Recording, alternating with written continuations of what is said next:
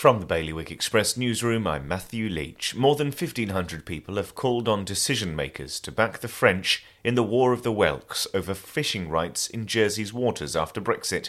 Entitled No to Limiting French Fishing Rights in Channel Island Waters, the petition was started by the Association for the Promotion of Granville's Ports last week.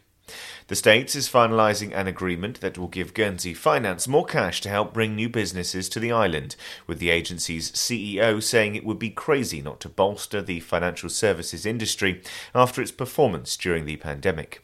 Meanwhile, developers have released more details about how the Jersey waterfront could look if their proposed overhaul gets the green light. Jersey Development Company first revealed its plans last year, and a new apprenticeship has been launched by Guernsey's College of Further Education to develop new skills on island and train island operatives. For more on all of today's stories, you can visit bailiwickexpress.com. Your weather today is going to be cloudy with some long sunny periods. Wind will be a westerly moderate force 4, and there'll be a top temperature today of 13 degrees. And that's Bailiwick Radio News, sponsored by XRM.